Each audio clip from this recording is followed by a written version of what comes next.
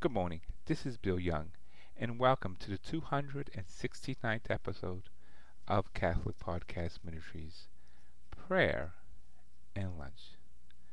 Today we're doing the Christmas Novena, and it's day number 9.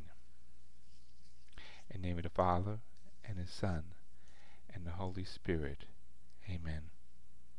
O God, come to my aid. O Lord, make haste to help us. Glory be to the Father, and the Son, and the Holy Spirit, as it was in the beginning, is now, and ever shall be, world without end. Amen.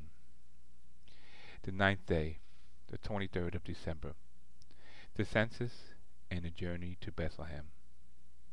The time came for Mary to have a child. This is the Gospel according to Luke. Now it happened that at a time Caesar Augustus issued a decree that a census should be made for the whole inhabited world. The census, the first, took place while Quirinius was governor of Syria, and everyone went his own town to be registered.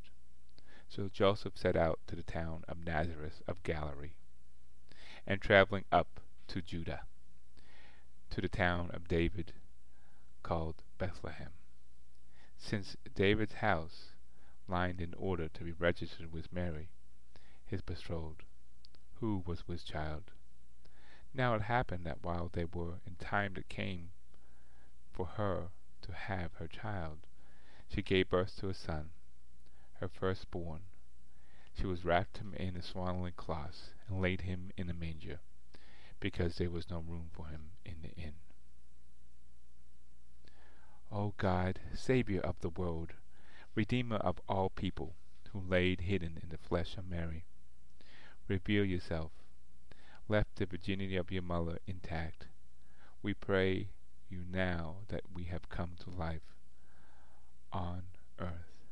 We shall adore you in two natures which sing in you so brightly. We shall sing hymns to you, and only the Lord with honored faith. You who live and reigns forever and ever. Amen.